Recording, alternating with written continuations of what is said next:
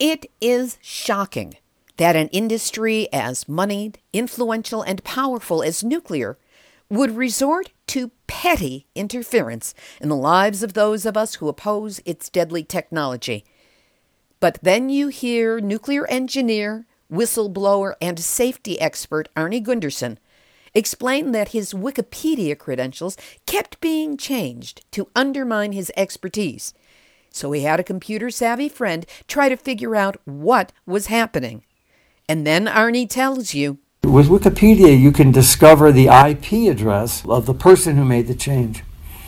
And he followed 8 of those changes. 7 of them went back to the Nuclear Regulatory Commission's office, the home office in Bethesda, Maryland. And another one went back to Exelon. So the Nuclear Regulatory Commission and Exelon were making the same changes constantly. Every time I would change it, they would change it back, constantly changing my online credentials.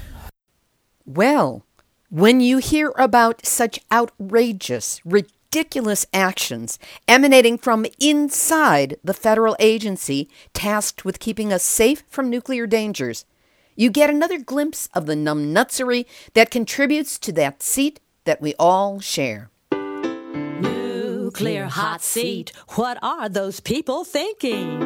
Nuclear hot seat, what have those boys been drinking? Nuclear hot seat, the corium is sinking. Our time to act is shrinking, but our activists are linking.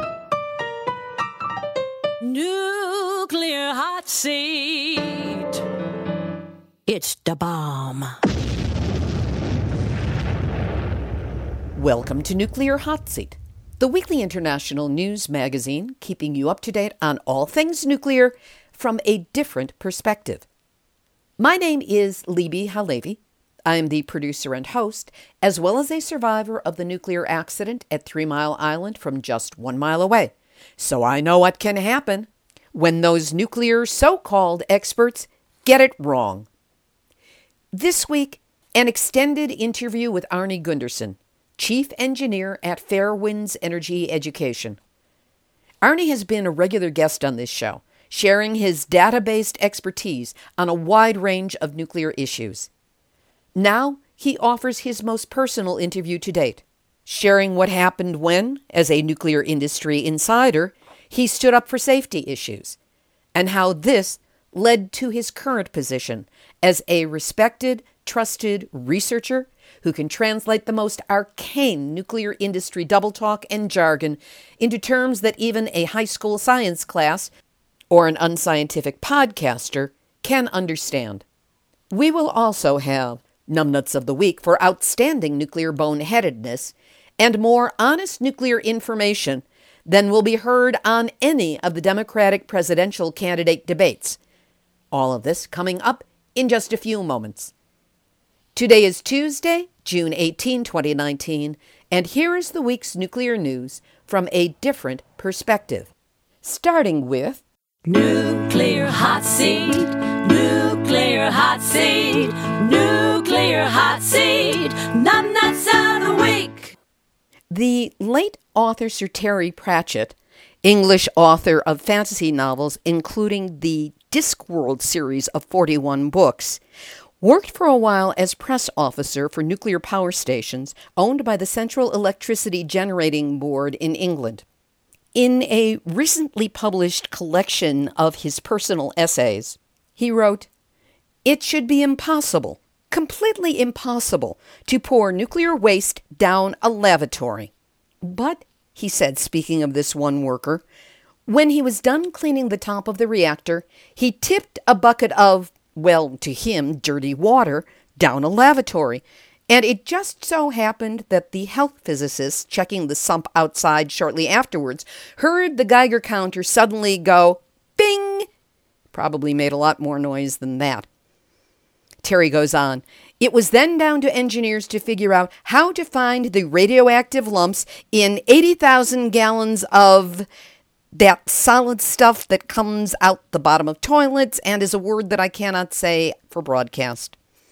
Terry went on, "Just feeling around was not an option. Finally, they came up with a plan. All the stuff was pumped out into tankers and taken to a coal-fired power plant in the Midlands and burned to ash. The ash was put on a conveyor belt and run under a Geiger counter. And the stray lumps of radioactive stuff were recovered. No word on the possible contamination of the tankers or the coal-fired power plant or the scientists who were checking for the stuff. Sir Terry went on to say, "One of the nuclear power stations I was press officer for exploded." He then clarified, "Well, it didn't really explode. Well, not much. I mean, it sort of leaked a bit, but not much. You could hardly see it, and no one died. Trust me on this." No word on which 4 reactors Pratchett actually worked for, or any explosive-type-ish accidents at a Midlands nuclear reactor in or around 1980 when he served. But no matter how you look at it, that's why this story is this week's Nuclear Hot Seat, Numbnuts of the Week. We'll have this week's featured interview in just a moment. But first, each week, the nuclear industry provides us with new nightmares. But you couldn't tell any of it was happening if all you follow is mainstream media. That's why Nuclear Hot Seat exists, to give caring, compassionate, and concerned people like you a regular weekly dose of nuclear news you can count on to be honest, vetted, and footnoted. Nuclear Hot Seat is the longest-running program anywhere that focuses exclusively on nuclear issues. Now beginning its 9th year, we have a long history of scooping mainstream media on nuclear issues and behind the scenes, providing links and introductions between activists, researchers, and reporters so that our stories get out far beyond this show. You can count on Nuclear Hot Seat to get behind the scenes, under the skin, and into the heart of nuclear matters every week, with fresh information and an unrelenting perspective. So if having this information helps you, we need you to help us. Help us keep getting this information to you by sending a one-time donation of any size to nuclearhotseat.com. Click on the big red donate button, and that's where you can give a donation that is a one-time one or a continuing donation of any size. To make things easy for those of us on a budget, there's also a big green donate button that allows you to quickly set up a recurring donation of just $5 a month. That's about the same as you would spend on a cup of coffee and a tip here in the U.S., and it represents the lifeblood of this show. So help celebrate the start of our 9th year by buying Nuclear Hot Seat a cup of coffee, or several, and know that whatever you can do to help, I am deeply grateful that you are listening and that you care. Here's this week's featured interview, and it is a very special one for me. Arnie Gundersen is a nuclear engineer and expert witness, as well as the chief engineer for Fairewinds Associates Incorporated. He and his wife, Maggie Gundersen, operate Fairewinds and their website as a hub for fact-based, undistorted information about nuclear power in order to inform and educate people around the world, legislative officials, and members of the press concerning the scientific and economic issues relating to the production of electricity and the sources of energy used to create power. The Fairewinds crew works hard to demystify nuclear power through education, as well as show a path to a secure energy future that is both financially viable and environmentally compatible. Arnie has figured prominently in our ability to understand the impact and implications of Fukushima, 3 Mile Island, San Onofre, and many other nuclear sites and accidents. This just names a few of them. But his data-driven honesty has come with a personal price. I had the rare opportunity of interviewing Arnie face-to-face during this year's 3 Mile Island 40th anniversary commemorations, where he opened up and shared not only shocking revelations about the actions of the NRC and the nuclear industry against him, but private details about the impact of those actions on his and Maggie's lives. Note that we spoke on April 1st, 2019, which was before the recent NRC ruling that it was perfectly all right for Southern California Edison to continue burying San Onofre's highly radioactive nuclear waste in 5/8-inch thin canisters within 100 feet of the Pacific Ocean. In this interview several months beforehand, Arnie calls it. Arnie Gundersen, always a pleasure to speak with you for Nuclear Hot Seat. Thanks, Sylvia. I love being here. You've been doing some deep examination of the culture of the Nuclear Regulatory Commission, and I believe the word that you used in connection with it is hubris. Tell us what you mean. You know, I've been looking at my career over 47 years now, and how I got into it, how I was accepted into the priesthood, the orthodoxy that comes with being in the priesthood. Meaning the nuclear priesthood, the guys on the inside. Yes. And then the whistleblowing, which is basically like being defrocked from the priesthood. And all of the assumptions that when you're on the inside you take for granted, and when you're on the outside you realize, oh my God, this place is fundamentally corrupt. Tell us about the whistleblowing incident and what it led to. Well, in 1990, I was a senior vice president for a company that was licensed by the Nuclear Regulatory Commission to dismantle nuclear power reactors. And I was on the Radiation Safety Committee. And I found a whole series of violations at the company. We violated our license repeatedly. And I told the president of the company about the violations. And I really didn't think it was terrible. We found them. We identified the problems. But he was getting sole source work from the Nuclear Regulatory Commission. What does that mean? They were funneling work to us, and if we had a stain on our license, they wouldn't funnel work to us anymore. Millions of dollars a year. And this is a Holtec-like company that was working on dismantling reactors? Yes, it was called Nuclear Energy Services. Back in the 80s, I was a chapter author of one of the first decommissioning handbook. So it was something the company did well before anybody was in that business. So I found the violations, told the president of the company, and he fired me. And what was the time frame between telling him and being fired? 2 weeks. And I had run the most profitable division in the company for 10 years. And, of course, they claimed it was a reduction in force. And everybody else who got thrown out with me had lost money, and then I had made $20 million. So it didn't make a lot of sense. So I went to the Nuclear Regulatory Commission, and I figured that there's whistleblower protection, and that I would be exonerated. Well, it was like calling for the cavalry when your fort is under attack, and the cavalry came over the hill, and they started shooting at me too. And the Nuclear Regulatory Commission sided with my company. In what way? They said there were no violations, and I was absolutely wrong.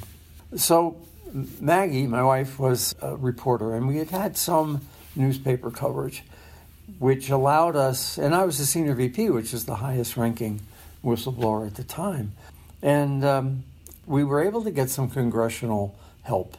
John Glenn, Senator John Glenn, agreed to fire up the Inspector General and look at my case. And after about a year, they issued 2 reports. The first one was that I was absolutely right. All of the things that I identified were true. And they identified a guy at the NRC, his name is John White, who deliberately told the inspectors to change the evaluation and to not to exonerate me, but to screw me. So this guy, John White, who was an executive in Region 1 out of King of Prussia in Pennsylvania, told the inspectors to alter the report to make me look foolish. So this is a guy at the NRC telling the people in the company to basically lie. Telling the people at the NRC to lie as they wrote the report. The people that wrote the report had a boss. That boss was John White. And John White told him to alter the report to make me look foolish. So that was in 1993 that I was exonerated by the NRC's own Inspector General. And the second report they wrote confirmed the other allegation that the company was bribing NRC inspectors to get sole source work. So basically I was fundamentally exonerated. But besides being exonerated, was there anything else that came to you as a result, or it was the Pyrrhic victory of, well, at least I'm not a bad guy in the records? Well, it was a Pyrrhic victory because I was sued for $1.5 million by the company because I wrote to the Senate. Now, the reason I wrote to the Senate is because the Nuclear Regulatory Commission botched the inspection. So then I wrote to the Senate, and they sued me. Now, the attorney I had, a great guy named Ernie Hadley, wrote to the NRC, and we had the testimony of the president of the company. And he acknowledged he was suing me because I wrote to Congress. And he said that was libel and slander. That's a protected activity. If you have a safety concern and you write to Congress about it, you're protected. So we gave the NRC on a silver platter all the evidence they need to say that Gunderson was being screwed for this protected activity, and the NRC refused to take action. In a letter back, they said, this is a civil case. It has nothing to do with us. If Mr. Gunderson wins the civil case, maybe we'll pursue it, but it's just a civil matter, and it's totally irrelevant that he wrote to Congress. That was the sole basis for my being sued for $1.5 million. So Maggie and I were driven into bankruptcy. We lost the house in foreclosure. To tell you how bad it was, we wanted to just get out of the nuclear industry and buy a video store. And we were going to open a video store. And we went to the bank, and you have to list your liabilities. And I had to say I was sued for $1.5 million. I'm in the middle of a $1.5 million lawsuit. And I couldn't buy a video store because I was being sued for $1.5 million. So ultimately, 6 years later, the company settled out of court, and all I can say is it was for $1 and other valuable considerations. And then life goes on.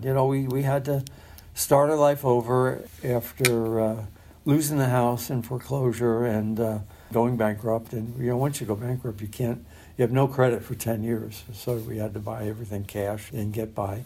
And now life goes on.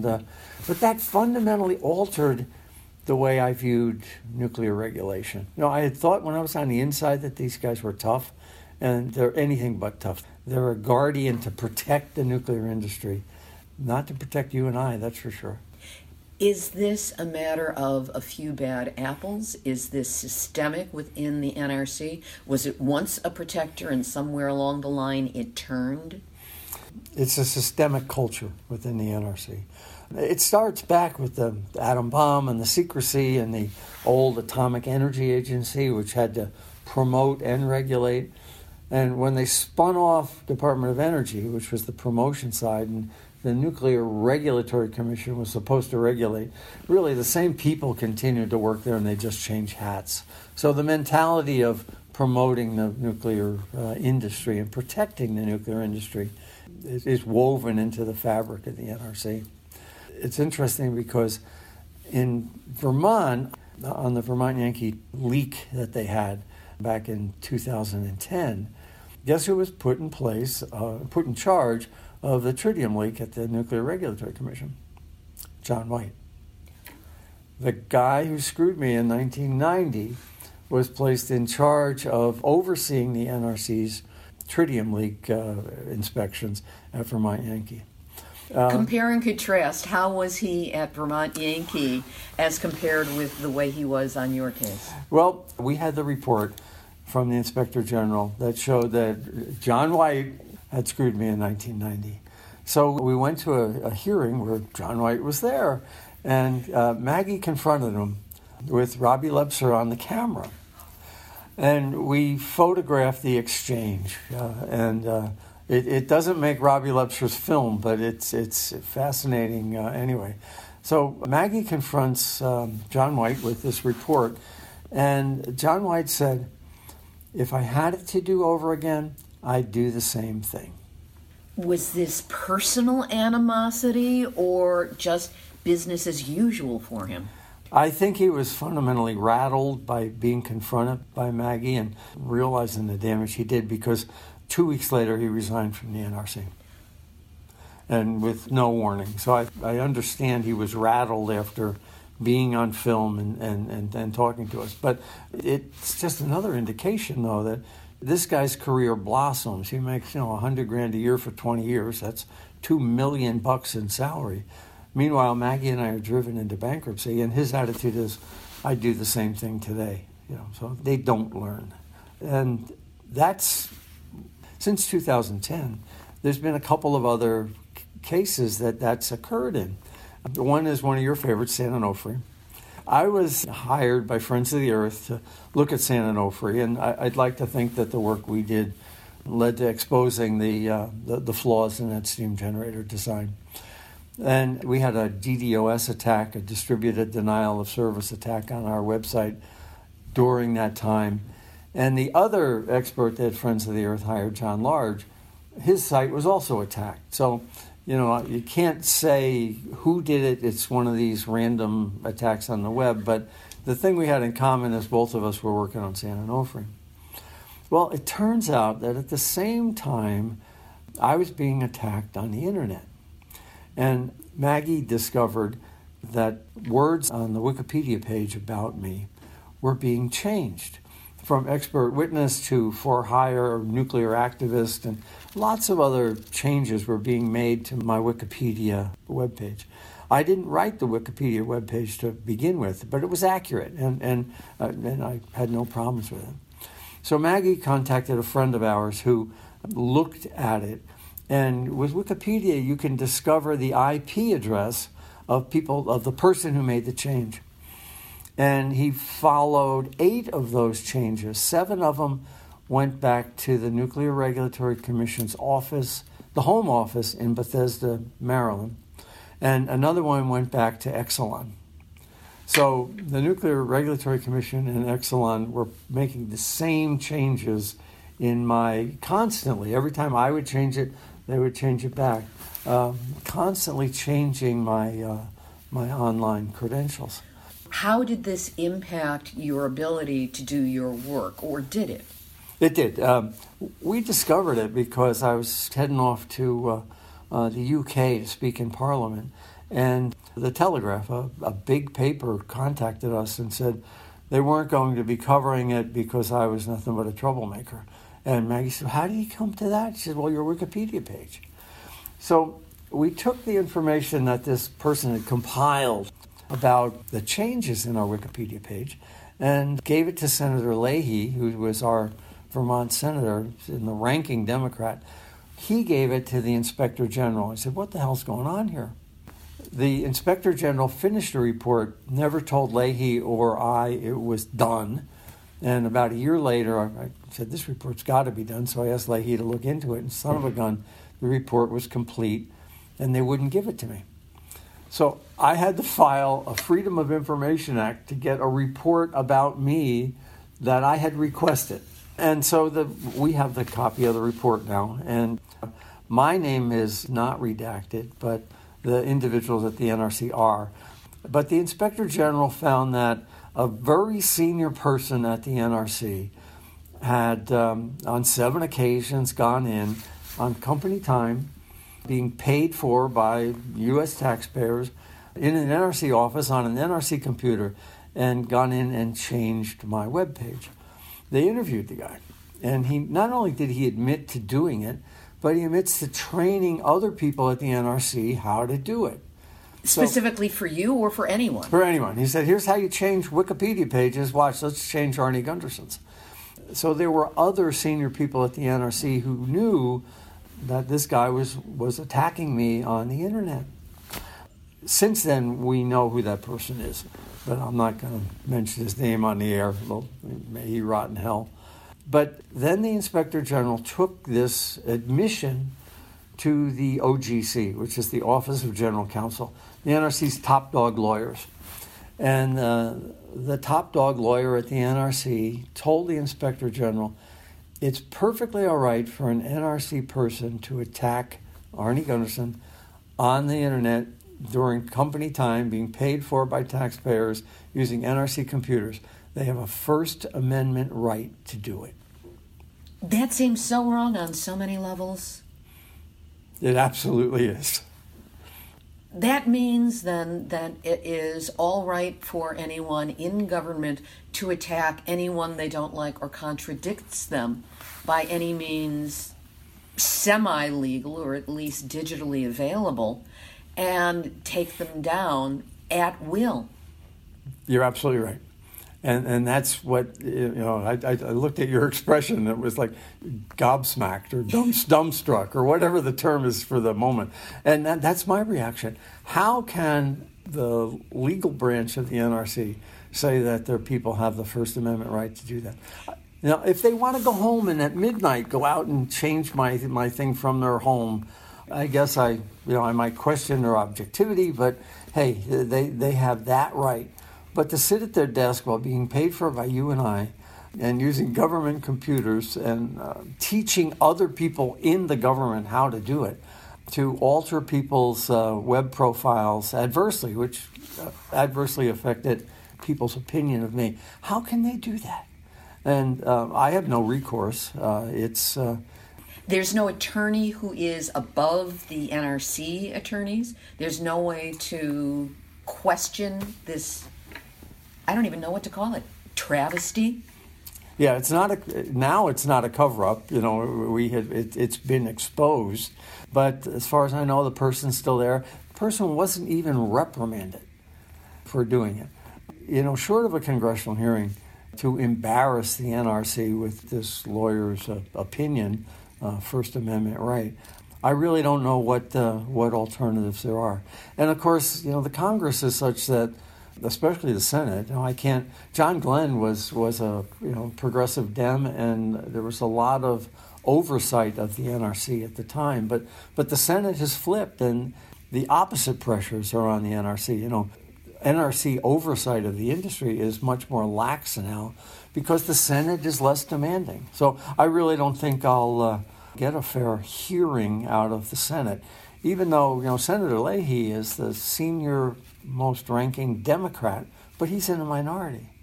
So oversight of the NRC, public oversight of the NRC, is just not going to happen. I always like the word oversight because it means two things. It means overseeing or overlooking. So the oversight of the NRC, I think, is a phrase that we will find very useful. Let's take a look at some of the issues that are up right now.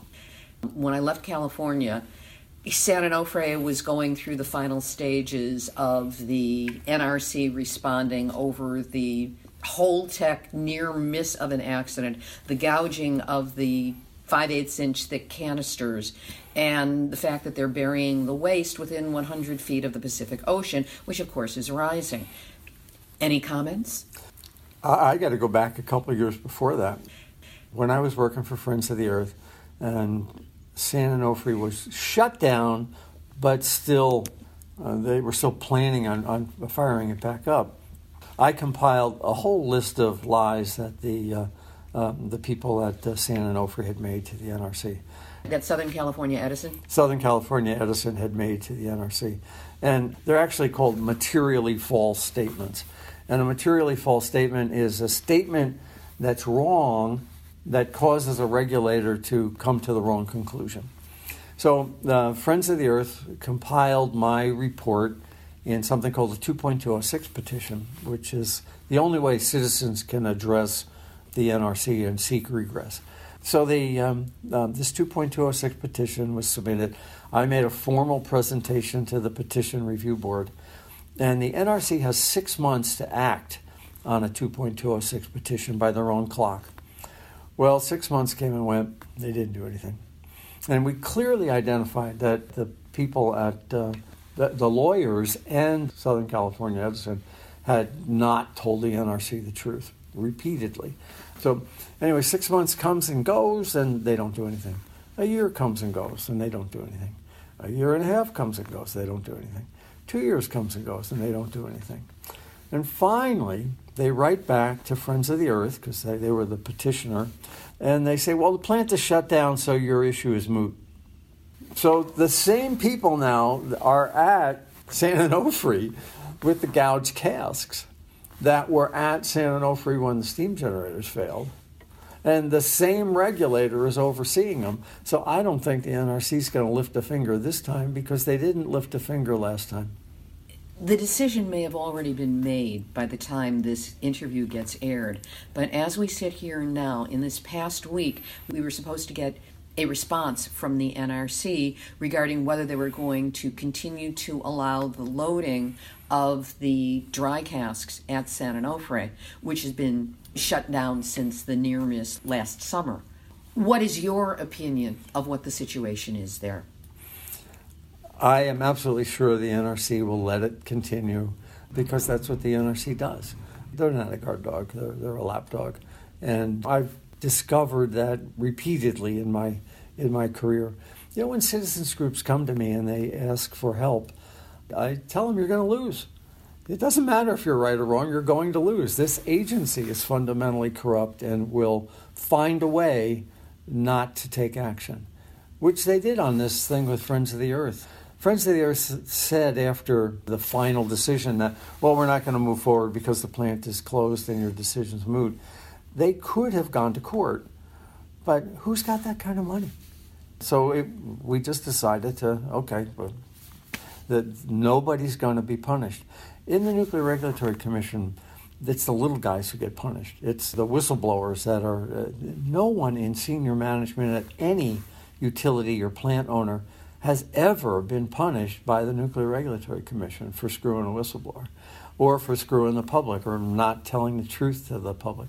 It's always the low-lying underlings in the culture that get punished. So I can't believe, I love the people on San Onofre, the people in the community surrounding San Onofre, I should say. But they're going to lose because the agency that's overseeing the flawed canisters is not willing to admit that the canisters are flawed. I'm sorry, it's just obvious to me that no matter how good your technical argument is, you're going to lose with the Nuclear Regulatory Commission.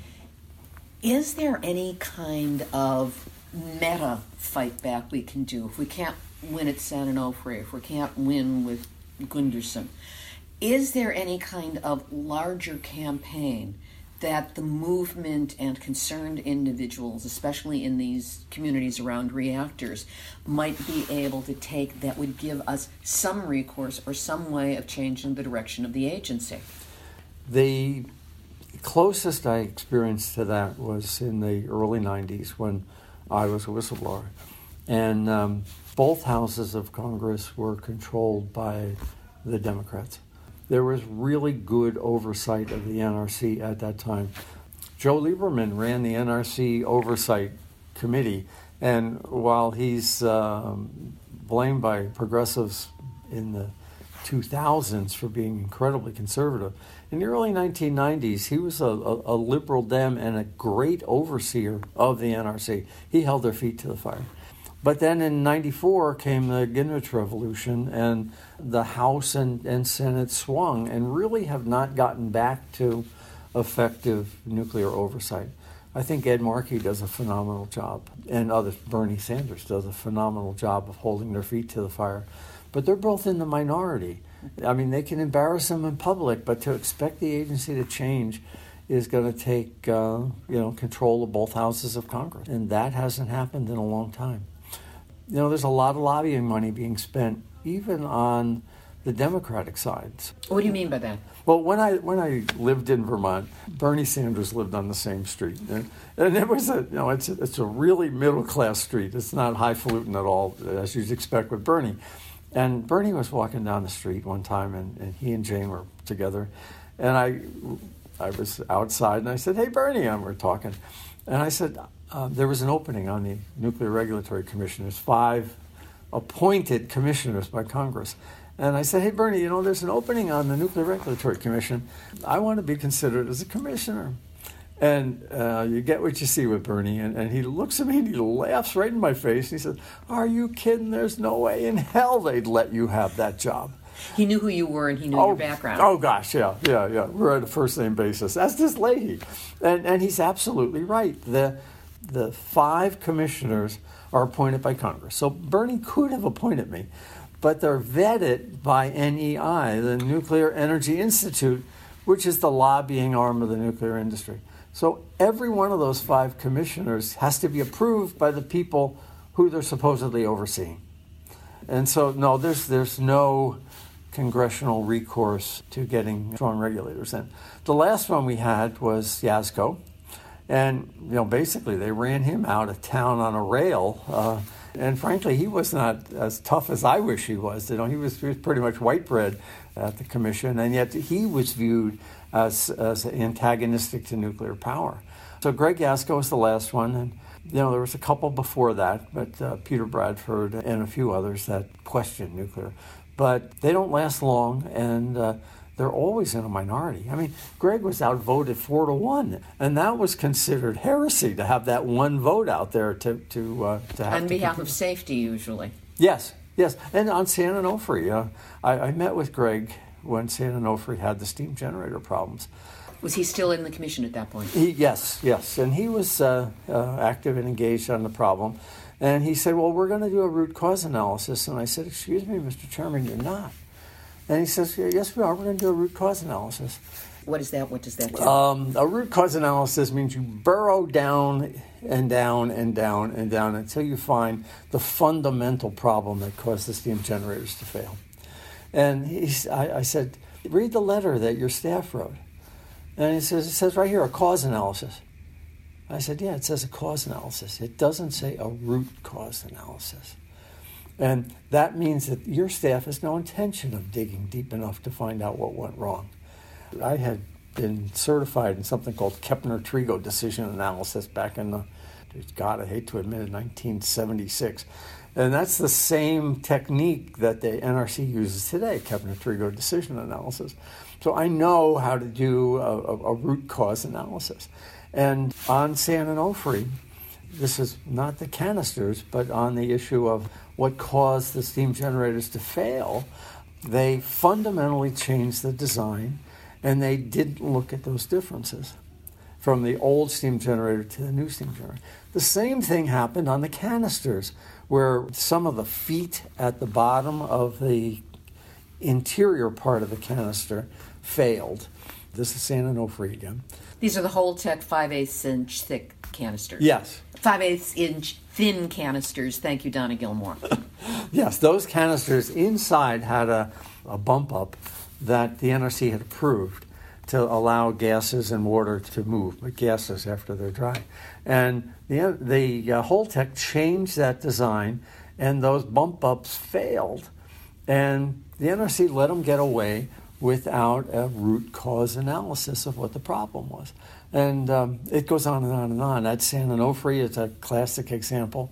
The process to make a change is called 5059. It's a part of the federal law called Part 50, nuclear reactors, paragraph 59. And it says when you make a change, you have to notify the NRC. Well, they made changes on the steam generator, and they didn't notify the NRC. And they made changes on the Holtec canisters, and they didn't notify the NRC. The attitude in the industry is it's easier to get forgiveness than it is to get approval. And if they asked, it would have taken a year or two for the NRC to figure it out. But if they don't ask and things fail after it's been done, the NRC will say, okay, you're good boys. And, like I encountered that, nobody's going to be punished for avoiding the safety analysis that should have been done. So in essence, there really is no protection for American citizens, and of course, nuclear, something goes wrong, it's worldwide, it's around the globe. But in essence, there is no protection when it comes to nuclear reactors in the United States. What protections there were in the 70s have been weakened and weakened and weakened over the years. And, for instance, on the new reactor designs, the staff is only allowed to ask one round of questions. The staff of the NRC? Yes, the NRC staff, when they have a question about the new reactor designs, asks the question, and if the licensee gives some sort of off-the-wall response, then they're not allowed to say, no, that's not what we asked, and ask the question a second time. So, no, where did that one come from? Oh, but that's industry pressure to speed up the licensing process. You'll hear them talk about, well, it takes too long for the NRC to license a power plant. They need to trust us more. It's the same thing that happened with Boeing. And the speeding up of the approval process keeps costs down and profits up, and keep the regulator out of your pants is sort of the attitude that industry has in general. But, in Boeing, planes fall out of the sky, and nuclear power plants, you get meltdowns. We are so screwed up. I want to apologize to all future generations, both living and any that might survive this particular era, for what it is that we have done to this planet. I don't feel defeated, and they need people like you and me to continue to embarrass them publicly. Dave Lochbaum has said, we don't need new regulations to shut down nuclear power. We just need the NRC to enforce the old regulations. And that's exactly the problem, is that we've got all the stringent regulations on the books, but when the cop doesn't enforce them, the public's not protected. Other than what you and I are doing, and so many listeners to Nuclear Hot Seat who are involved, what tactics or strategies might we take from your perspective that might be effective, at least in raising the profile of the problems? Well, I think the people out in Southern California have the activism and the visibility in the press to keep the feet to the fire. I think the people in Vermont had the same thing. There's that movie Power Struggle, which outlines how people power ultimately succeeded in shining the light on corporate power. But it takes an energized base of people with adequate technical expertise. I think that my role in both of those was not sufficient, but certainly necessary to helping those causes. Activists can't do it alone, and they need a technical case.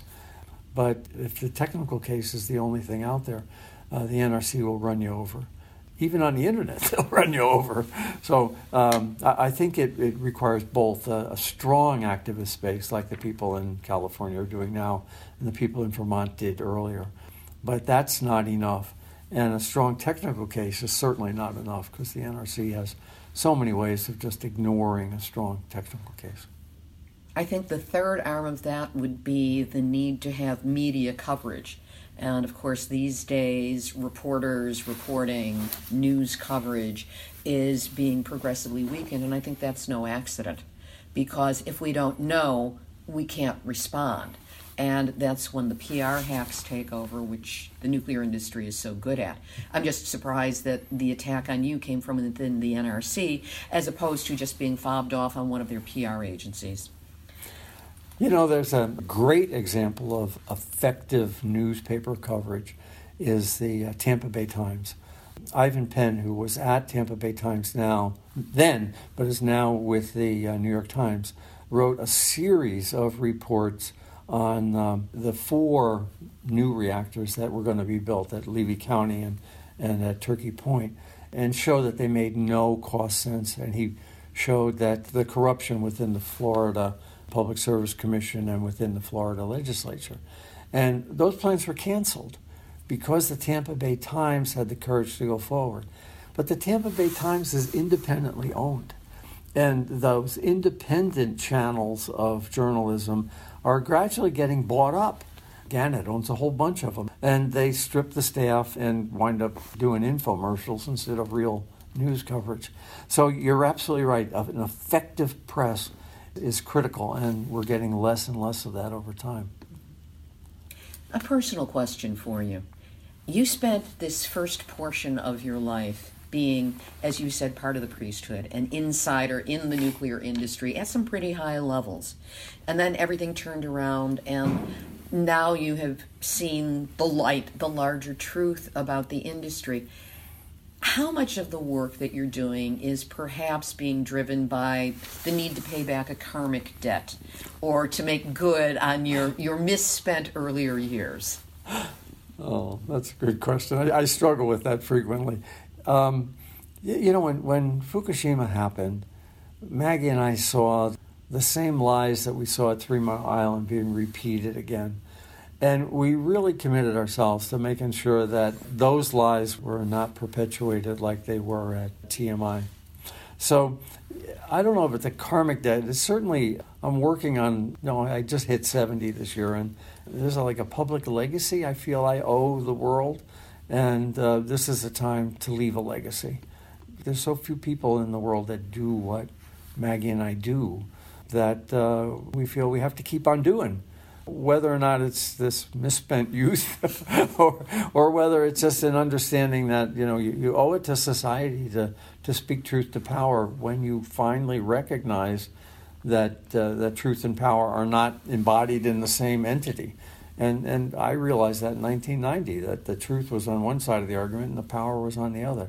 So, since then, I've been speaking truth to power, and now I'm interested in leaving a legacy, telling a story at 3 Mile Island that will be used by historians in the future, and to not allow that same myth to be perpetuated at Fukushima.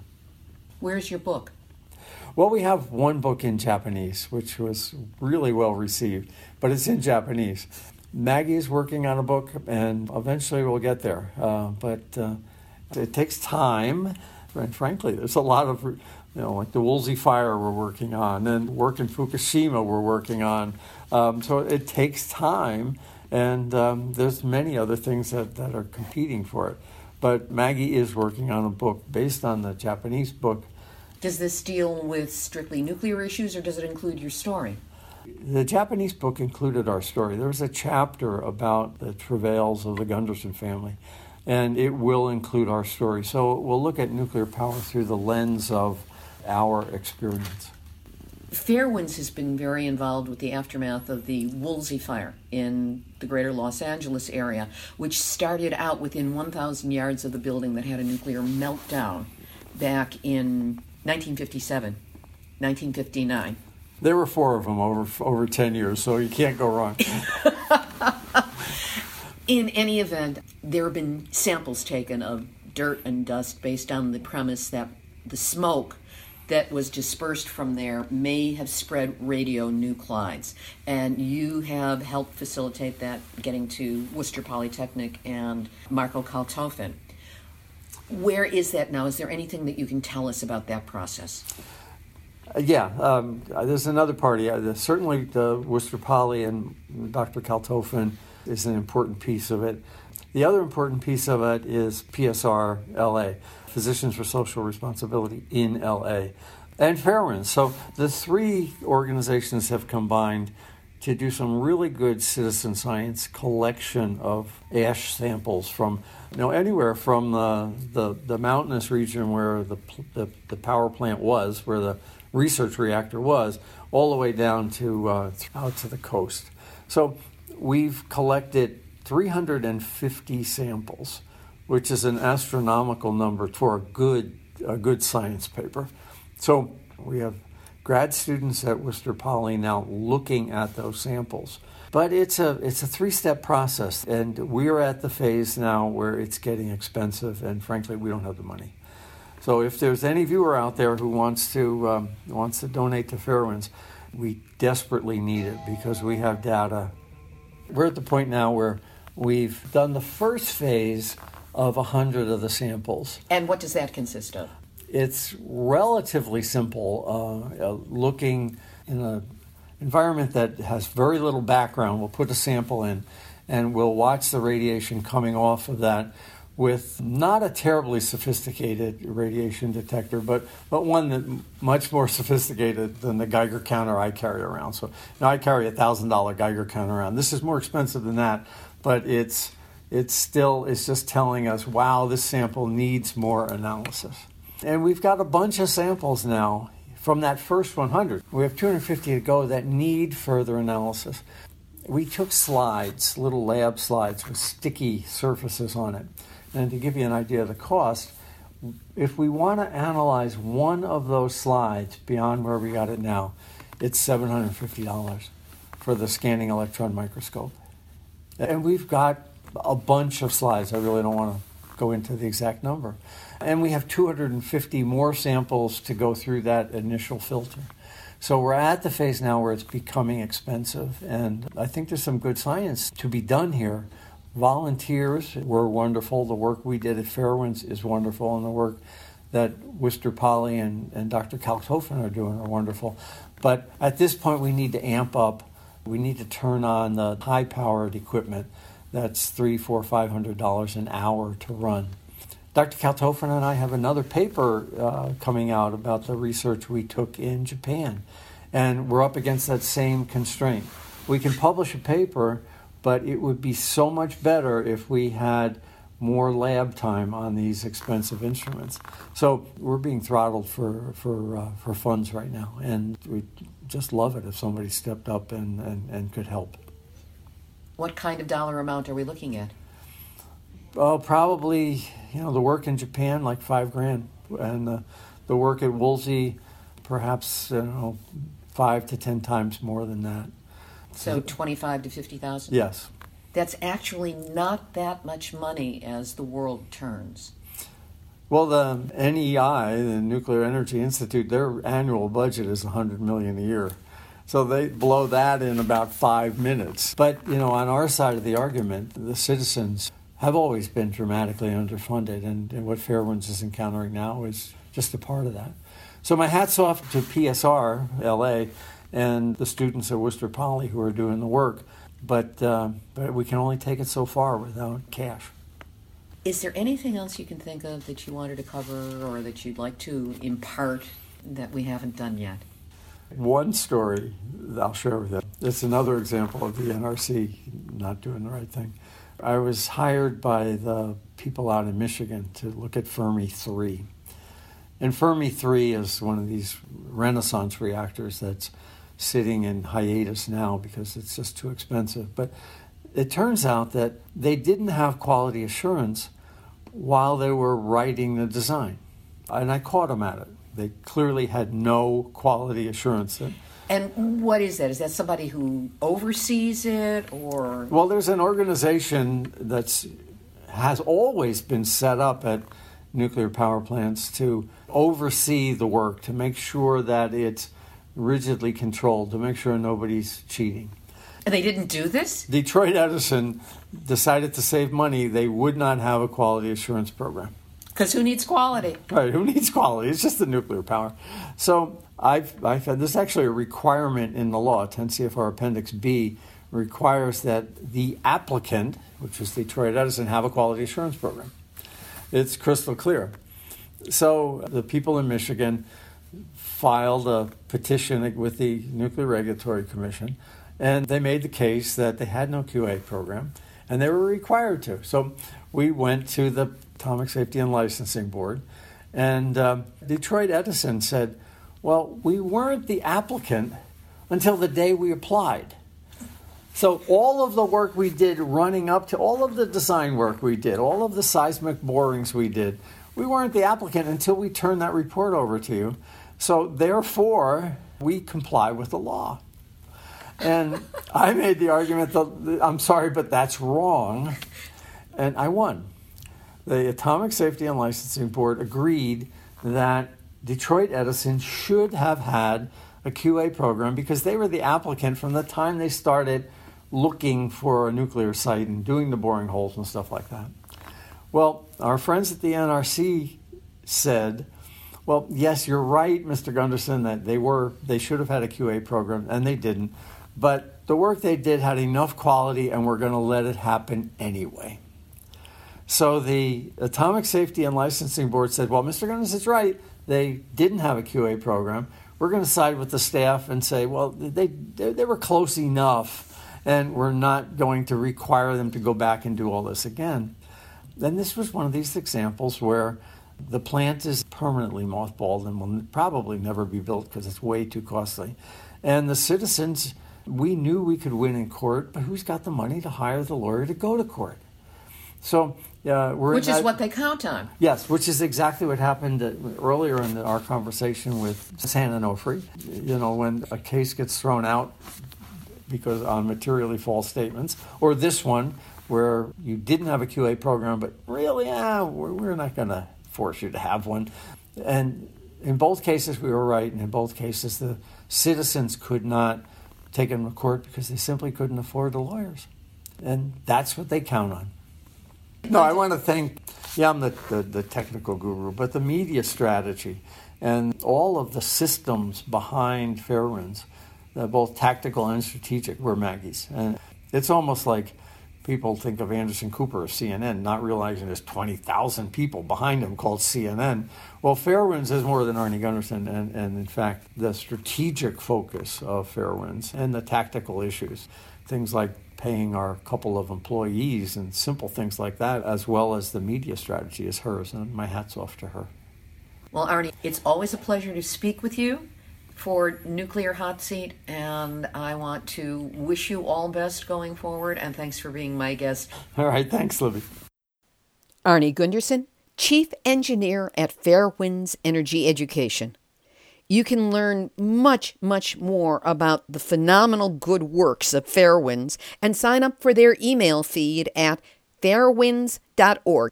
And there is an E in the middle, FAIRE, wins.org. Of course, we will link to it on our website, nuclearhotseat.com, under this episode, number 417. Activist shout out. The group winwithoutwar.org has a great petition out there to demand presidential candidates oppose first use of nuclear weapons. That would be important because anyone who's president does have the ability to use these weapons without any restraints whatsoever. She or he gets to do it and nobody can stop him. So this is a good petition to put out there. Now, the question is whether any of the 20-plus candidates for the Democratic nomination, you realize this is larger than the largest possible field in the Kentucky Derby. But there are more than 20 of them. Let's see if we can get even one of them to speak to this issue on the nationally televised debates. Here's today's final thought. I'm still on vacation, and thought is not allowed. I'll get back to it upon my return. This has been Nuclear Hot Seat for Tuesday, June 18, 2019. Thanks to all of you for listening, and a big shout out to Nuclear Hot Seat listeners and followers around the world. 123 countries on 6 continents and counting. Know that if you have a story lead, a hot tip, or a suggestion of someone to interview, you can send that information to me at info@nuclearhotseat.com. If you don't want to miss a single episode of Nuclear Hot Seat, you can go to our website, look for the big yellow opt-in box, put in your first name and your email address, and you will get a copy of the show delivered to your inbox every week as soon as it becomes available. And if you appreciate weekly, verifiable news updates about nuclear issues around the world, take a moment to send a donation of any size to nuclearhotseat.com. We really appreciate your support. This episode of Nuclear Hot Seat is copyright 2019. Libby Halevi and Heartistry Communications. All rights reserved, but fair use allowed as long as proper attribution is provided. This is Libby Halevi of Heartistry Communications, the heart of the art of communicating, reminding you that luck is a terrible safety plan when it comes to nuclear anything. There you go. You have just had your nuclear wake-up call. So don't go back to sleep, because we are all in the nuclear hot seat. Nuclear hot seat. What are those people thinking? Nuclear hot seat. What have those boys been drinking? Nuclear hot seat. The corium is sinking. Our time to act is shrinking, but our activists are linking. Nuclear hot seat. It's the bomb.